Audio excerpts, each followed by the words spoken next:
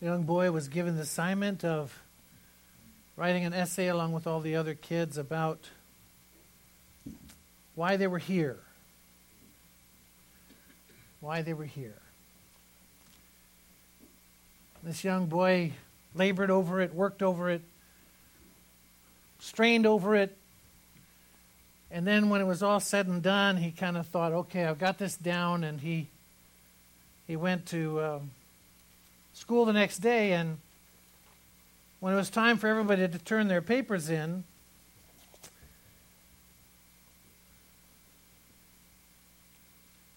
he had a problem.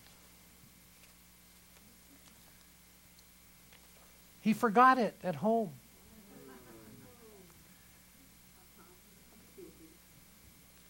And so he felt so bad about it, didn't know what to do, and after class was over, he made his way up to the teacher, and he said to the teacher, he said, I'm really sorry, I'm really sorry, but I forgot my excuse for being born.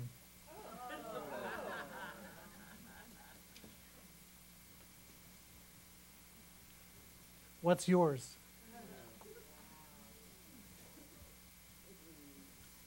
Why are you here? Why are you breathing? Why are you using precious air? Why are we here?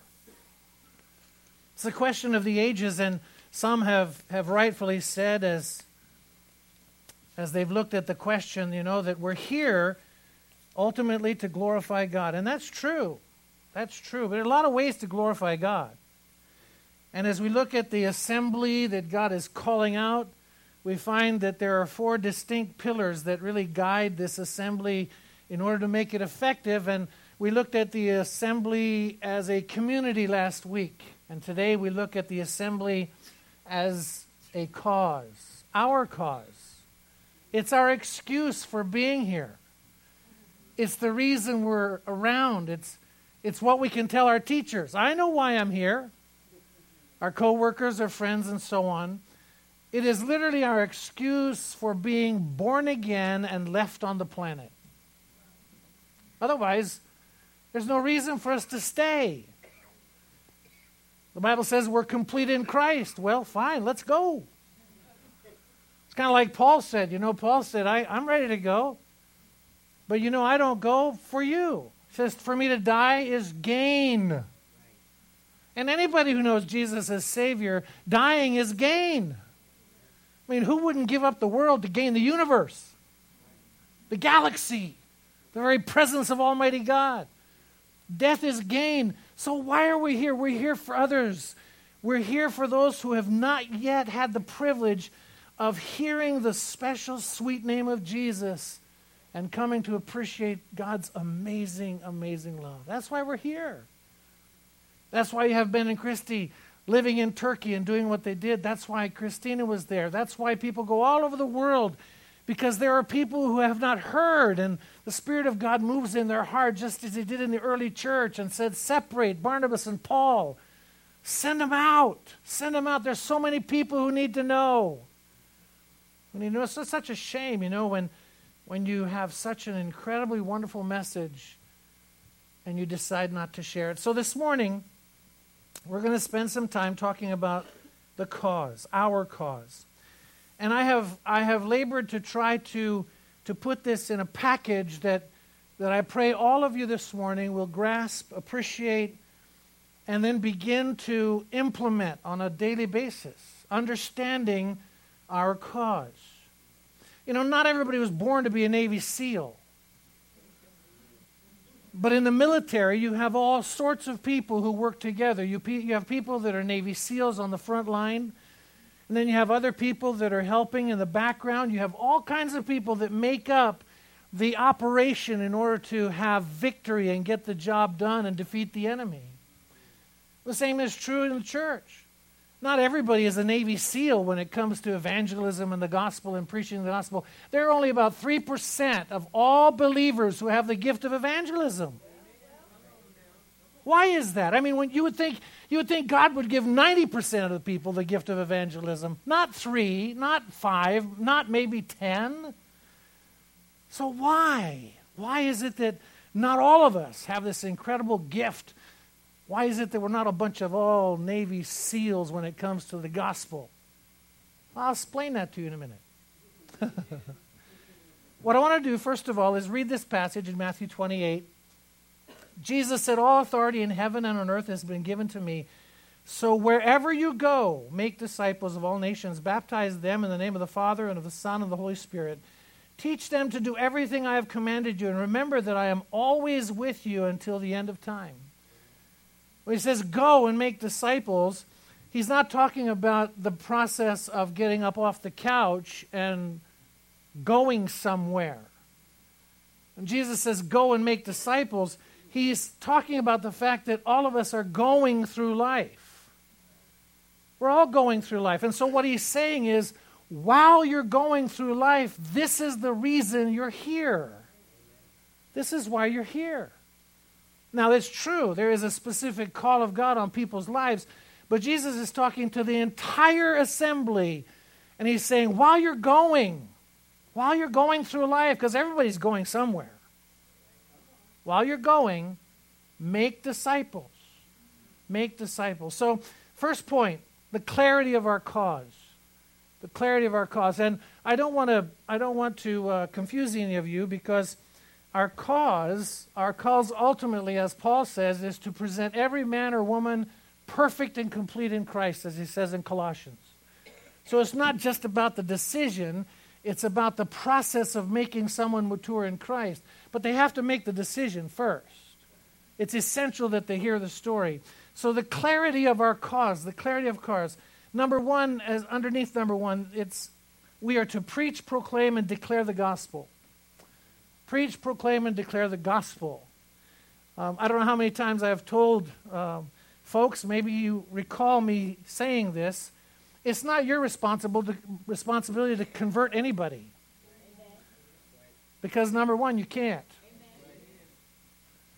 It's the work of God. But it is your responsibility to share the information. Share it. We're to preach, proclaim, and declare the gospel. He said, go into all the world and preach the gospel to all of creation, Mark 16:15. Point number B, what is the gospel? Now this is really critical, because there's a lot of people that don't even know what the gospel is.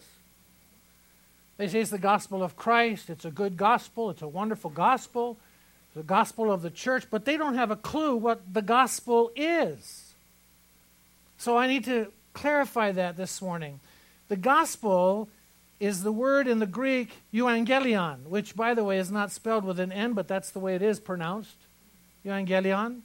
And it means good news. Good news. So I want you to stop and think about this, because we've been hitting on these words as we've gone through this study. Do you realize that when people talked about the assembly, it was not something weird or strange to the culture in which Jesus was speaking or the disciples were living? The assembly was something they clearly understood. There were assemblies in all kinds of different little towns and villages made up of people that made decisions and executed laws. The assembly was the called out people to do the work of the people. The assembly was also the military called out for the purpose of executing a war. So when Jesus talks about an assembly or church, as we describe it, it is not a weird subject. What's changed is the focus of the assembly. Why was the church such a problem? Why is it so radical today for so many people? Because, as I mentioned, those who embrace Christ have no king but Jesus. And that was the problem then, and it's the problem today.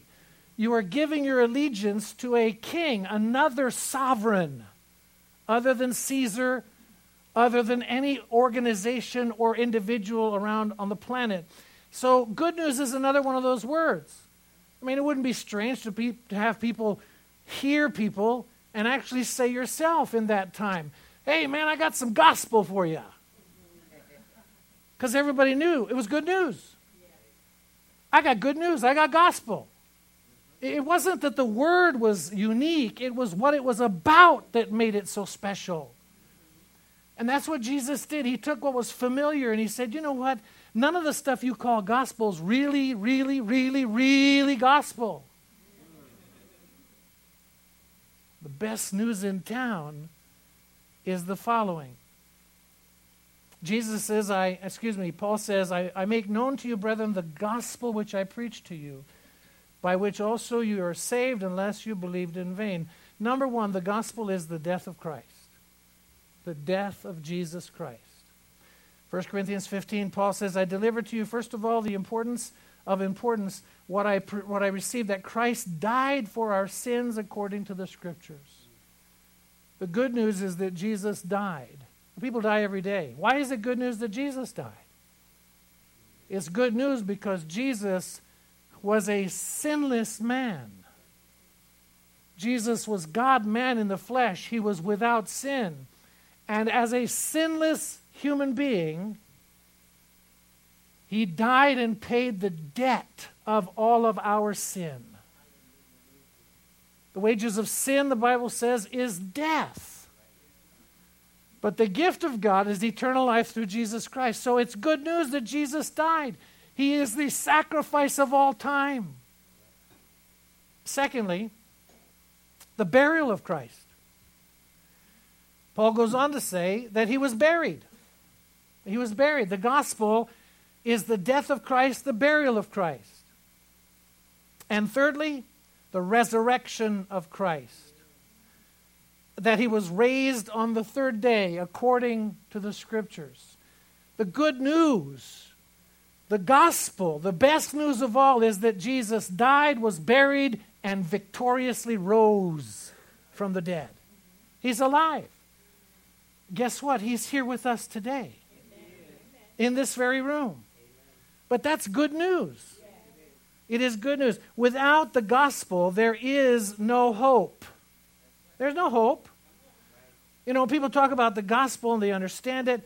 Even when I was growing up, I knew what the gospel was. I knew about Easter. I knew about the resurrection and all of that. I knew Jesus died on Good Friday. You know, you go through all these routines and these religious events and so on.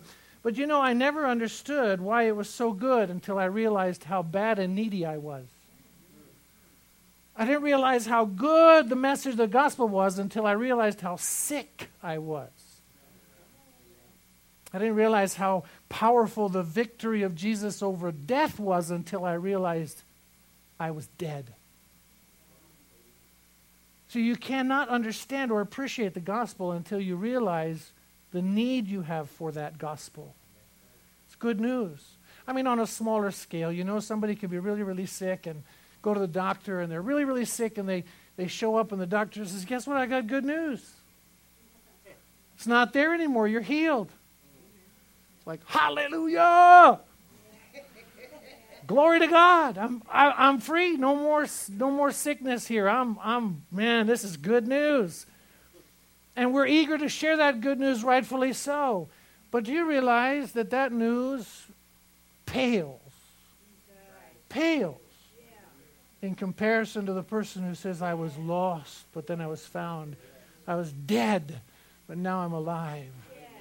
I was headed for hell, and now I have the gift of heaven. I mean, there's just no comparison. So the clarity of our cause is simple. It's to preach the gospel. It is to tell people that Jesus died for their sins, he was buried, and he rose victorious over death and hell. Can we keep it simple?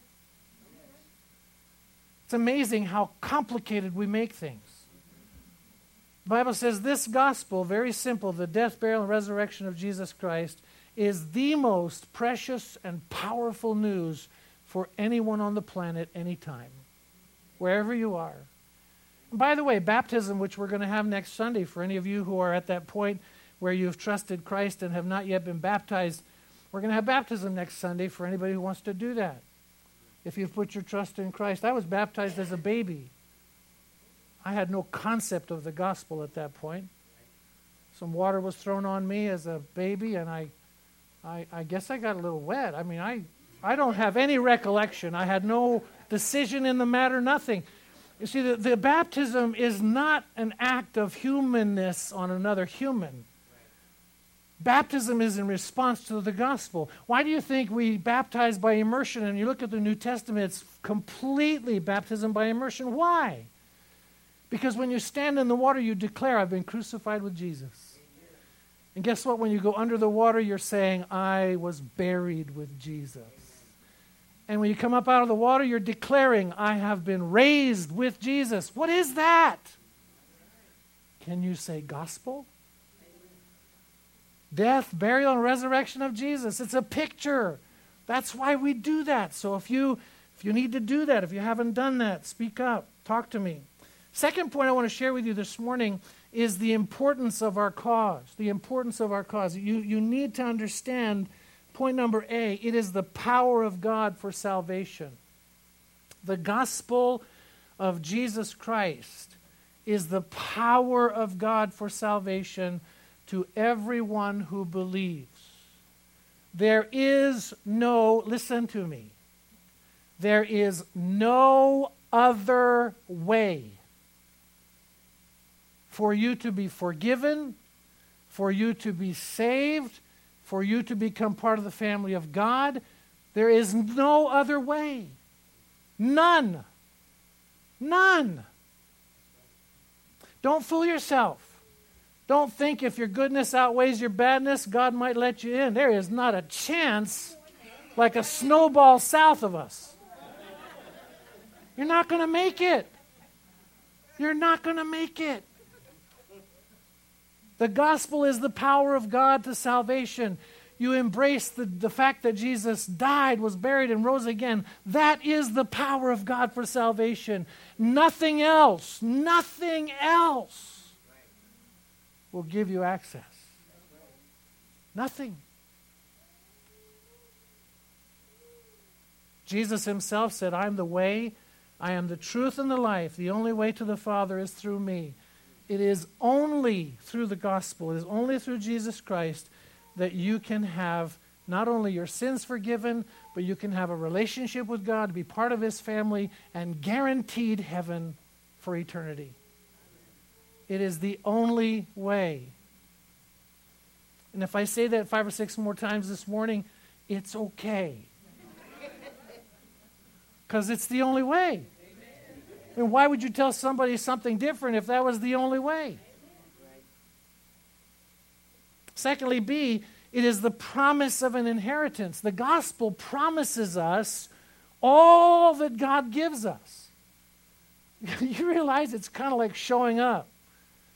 Wherever you show up, showing up with your particular entrance, your boarding pass, whatever it might be. The gospel is the promise of everything that God has declared. Ephesians 3:6 says the mystery is the good news, the gospel that we share. The same inheritance as Jewish people do, share the same promise that God made in Christ Jesus. All the promises of God. Can you say all? All the promises of God, the Bible says, in Christ are yes and amen.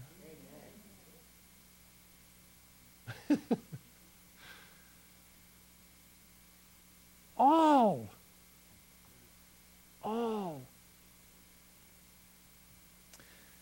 And then C, it is the purpose for providing eternal life, which we've already touched on. But I want you to listen to Peter's words in 1 Peter 4:6. He says, for this reason the good news was preached to those who are now dead. The gospel is preached to dead people. Those who are alive have already tasted it. It says, even though they were judged like all people according to human beings in the flesh, the good news, the gospel, was preached to them so they could live in the Spirit as God lives. As God lives. So when we talk about the importance of the gospel, we realize it's the power of God, it is the promise of God, and it is his very purpose. Do you realize Jesus said over and over in various ways, he didn't want anybody to perish. He wanted all to come to repentance. Peter even says that very clearly and directly. God is not willing that any should perish, but that all should come to repentance. God wants everyone to taste the gospel. Taste the gospel. I don't know about you, but I enjoy good food occasionally, and actually all the time. But there are certain times when you go and you have a meal and it just, as they say in Persian, it chaspid, it just sticks. It's so good. And what do you do after a meal like that? After you take a nap and all that stuff, then you want to tell somebody, hey, you want some good food? Now, you want good food? I got the place for you. That's why you're here. That's why God hasn't taken you already, because you've had the best food of all time. You have tasted and seen that the Lord is good. You've gotten the best of the best of the best of the best that heaven can offer, and His name is Jesus. And so it's up to us to let other people know. So let's talk now together about the advancement of our cause. Point number 3, the advancement of our cause. And there's 3 things that the Lord laid on my heart that are really critical for you to understand. Because a lot of people, when they think about the cause and evangelism, there's a lot of people that get really nervous. And you know why they get nervous? Because they don't have the gift of evangelism. It's really simple. And so they're thinking, they start trembling, Pastor's going to talk about going out there and doing cold turkey evangelism, grabbing people by the shirt, grabbing them by the throat, taking these bullhorns out there in the parking lots of these great big Walmarts and saying, turn or burn, turn or burn. No. You completely missed the point. You completely missed the point. Just relax. I'm not gonna put you in harm's way. But I want you to understand, the reason there's such a small percentage of people who have the gift of evangelism is because it's the intent, number one, it's the intent of God within the community and the assembly of the believers to use that very assembly for the purpose of reaching the lost. You wouldn't need the assembly if all of you could do this. If all of us had the gift of evangelism, we'd all be out there, leading people to Christ, starting churches all over the place like Paul and leaving them and just constantly going here and there. And the body would just be floundering. So, number one, we advance the cause of Christ, by showing our love through our community. Showing our love through our koinonia, our fellowship. How many people do you know that want to be part of an assembly or a fellowship where people are always fighting and bickering and kicking and screaming and hollering and whining? I mean, sign up for that. Like, yeah, I'm in for that, boy. I want to be part of that group. No. You don't want to be part of that group. You want to be part of the group we talked about last week. You want to be part of an assembly that prays for one another, cares for one another, loves one another, encourages one another. Yes, disciplines one another, confesses sins one another. I mean, there's just so many things we talked about last Sunday, folks.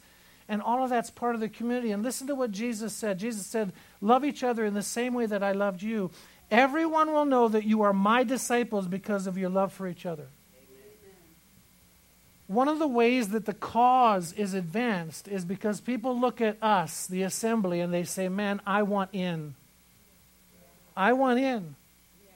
I want to be part of that community. My family experience is not what I see. I want that. I want a place where I'm accepted. I want a place where I'm loved. I want a place where I'm cared for. I want a place where people respond to my needs, even if they can't do anything about it. I want in. We advance the cause through our community. That's why it's so essential. That's why it's one of the pillars that we talked about. Secondly, we advance the cause by sharing our hope with our extended household. Some of you are saying, what? Extended household. It's called oikos in the New Testament. And I know it's not related to yogurt. Just to get that out there. But it is a very powerful word that was used in the environment of Jesus and the New Testament church. In fact, it was one of the primary means by which the cause was advanced. their oikos, their extended household. We think of household as being our own nuclear family, but in those days, it was not just your nuclear family. It was everybody that was in your sphere of influence, friends, neighbors, work, relative, school, classmate, etc. It was everybody, the people you kind of rub shoulders with, 8 to 15 people. 8 to 15 people. There are those people in your life. And the early church focused on those 8 to 15 people over and over and over again. And as it changed, they continued to pray for and focus on others that came into their household, their sphere of influence. There's a whole list of verses here. I just want to mention some of them to you. For example, Luke 8:39, the demoniac was told by Jesus to return to his household and described the great things that were done for him. Go back to your household. Luke 19:19. Zacchaeus was told that salvation had come to his household. Household. Mark 2:14. You have the passage that describes how Jesus called Matthew, and shortly after that, the tax collector gathered his household together and invited Jesus and the disciples to hang out with him, and they had a great big party. Great big party.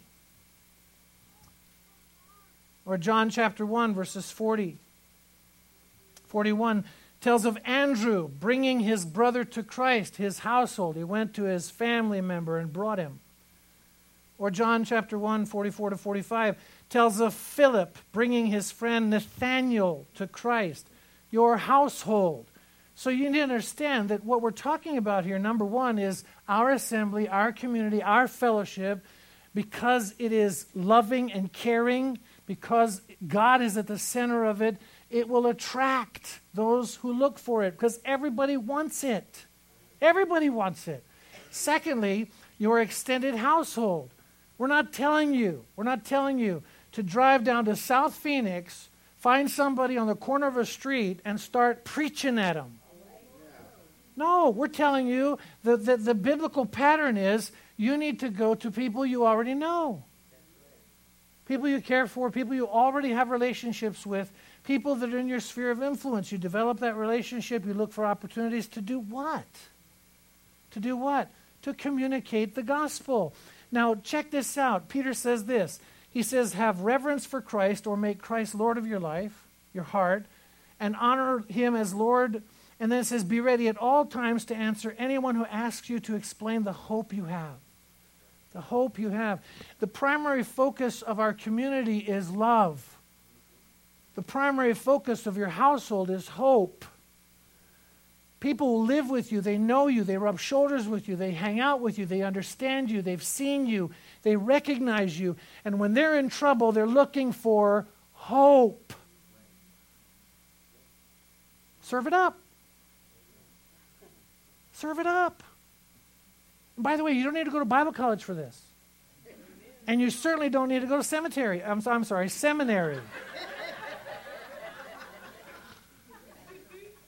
Isn't it wonderful when God gave the Spirit of God to the believers as a whole? It was almost a natural, automatic byproduct. It was like, man, I know somebody, my friend, my family member, so on, people I work with, etc. And they just went and they shared it. It was their household. It was natural. Natural. I mean, we share stuff with our household, and we don't even think a thing about it. But if you shared some of that stuff with people outside your household, they would kind of look at you like, you're a little bit, I'm talking normal stuff. Normal stuff. That's why this is in your program, by the way. That's why this is there. I need you to identify, not right now, but I need you to take this home and pray about it. Identify your 8 to 15 people that you rub shoulders with. Start praying for them on a daily basis. Start looking for opportunities to share the reason for the hope that is in you. And then third, point number C, we advance the cause by speaking our faith into a needy world. Love, hope, faith, all those are critical. How do we speak faith into a needy world? By being obedient. By being obedient. It says, go then to peoples everywhere. Make them my disciples. Baptize them in the name of the Father, the Son, and the Holy Spirit, and teach them to obey everything I've commanded you. Jesus said to them again, yes, peace be with you, just before he left. And he said, just as the Father sent me, so I am going to send you. The Father sent Jesus into the world, right? He was a foreigner. He was truly an outsider. He didn't fit. He's perfect. How does that work? The Father sent Jesus into this world, and Jesus paid the ultimate price, his death, burial, glorious resurrection, so that people in the world could know him and have a relationship with him. So we're called to be obedient. We are called to go to places where we are not comfortable. We are called to talk to people that we would otherwise not identify with. We are called by God to be obedient, not to be somehow a martyr by choice, but to be obedient by choice. The Spirit of God says, I want Paul and Barnabas to head out. And Paul and Barnabas said, okay, here we are. The church said yes, laid hands on them, sent them out. Ben and Christy going to Turkey. The Spirit of God's the one that said go to Turkey. If you choose your own place, you choose your own misery. And defeat. And sadness and sorrow. There are people that have been called by God to go to the mission field. Some of the greatest missionaries of all time spent years upon years upon years upon years upon years having zero fruit when it comes to people responding to the gospel.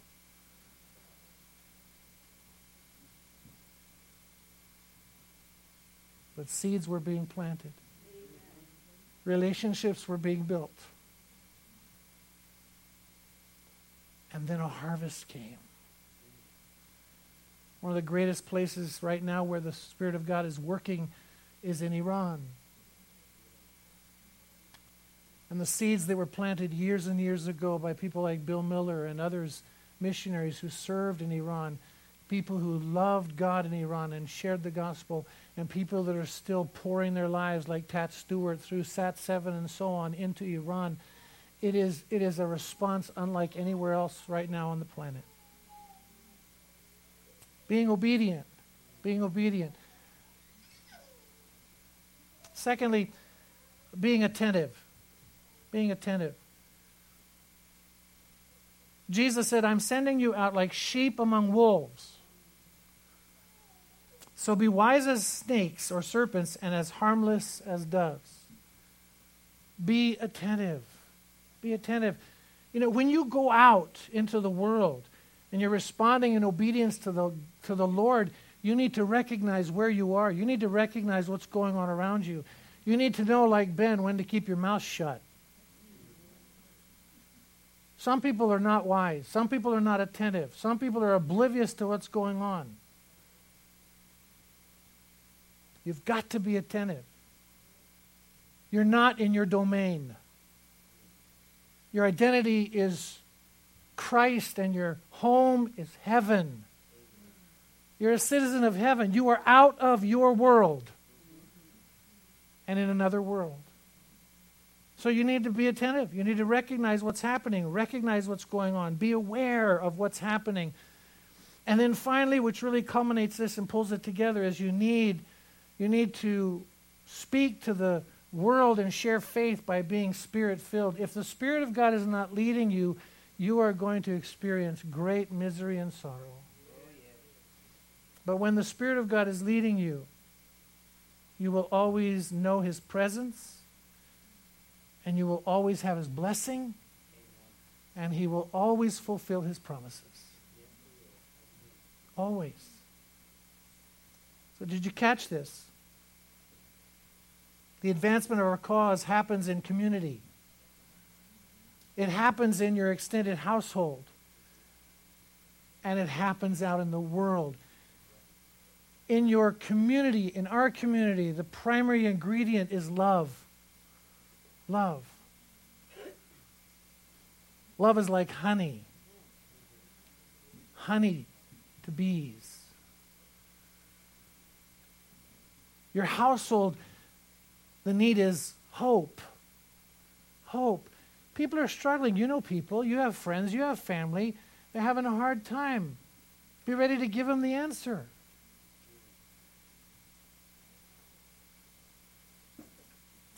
In this world in which we live, you need to communicate your faith. Do not waver. Do not waver. Let me now wrap this together, if you'll let me. Because our cause is so great and so focused and so clear, we all need to realize we have a part in it. All of us do. We need to love more in order for people to see the love of Christ in our midst. We need to recognize the hope that is ours and share it with those in our household, our extended family, so that they too can have hope. But ultimately, listen, ultimately, you've got to share your faith. Love may cover a multitude of sins, but love by itself, without these other two ingredients, will not save you. You can love the gospel, it won't save you unless you place your faith in the gospel. There's a lot of people who love the gospel, a lot of churches that talk about the gospel, but a lot of people do not know the gospel personally. So you're going to have to grow in this whole love thing. When it comes to your hope, it's great to say, I got hope. I got all the hope in the world. And the person who's there, you can share your hope. You can tell them why you have hope. But unless they embrace the gospel, they can talk about hope all they want. And they're hopeless. So ultimately, you've got to share your faith. That doesn't mean you have to be a Navy SEAL. It doesn't mean you have to be a hardcore missionary. It doesn't mean you have to be this brainiac who has all the answers for everybody. No, it just means that you, like the blind man who was healed, says, you know what, I don't know a whole lot of that stuff, but I know I was blind and now I see, and he's responsible. Simple.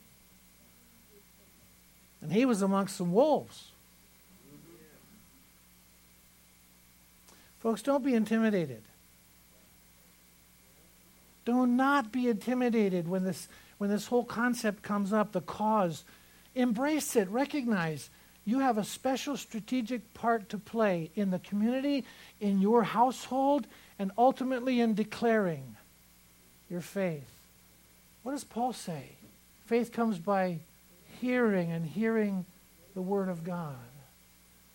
What does Paul say in Romans chapter 1 about faith? He talks about the gospel as being the power of God. And then he says it is the gospel, the power of God that comes from one faith to another's faith.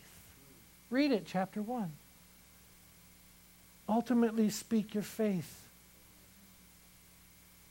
Some of you are going to be called by God to go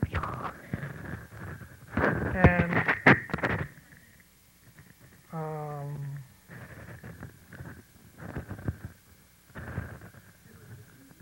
this is an enemy thing.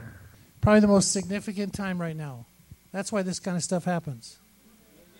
Because this is where it counts. This is where the rubber meets the road. And we're going to wrap this up in this way, very simply. Because our cause is so critical and the gospel is so simple and so powerful and so life-giving, it would be amiss not to tell you Jesus died for you. Jesus was buried for you. And Jesus rose for you. We love you. And we really don't want you to spend eternity in hell. We don't want that. Our hope is totally tied to Jesus Christ and His powerful death, burial, and resurrection.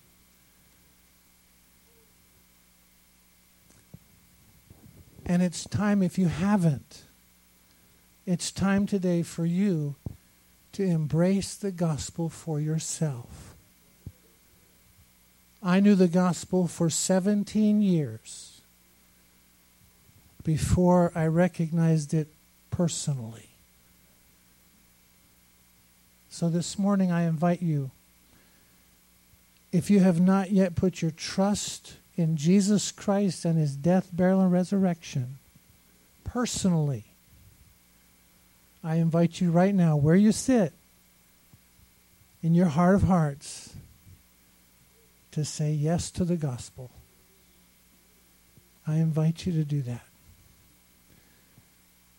And if you've already done that, then I invite you this morning, brothers and sisters, let's advance the cause. In the community, in the household, and yes, in the world of which we are not a part. Let's do it. The victory has already been won. Let's stand together and sing this song out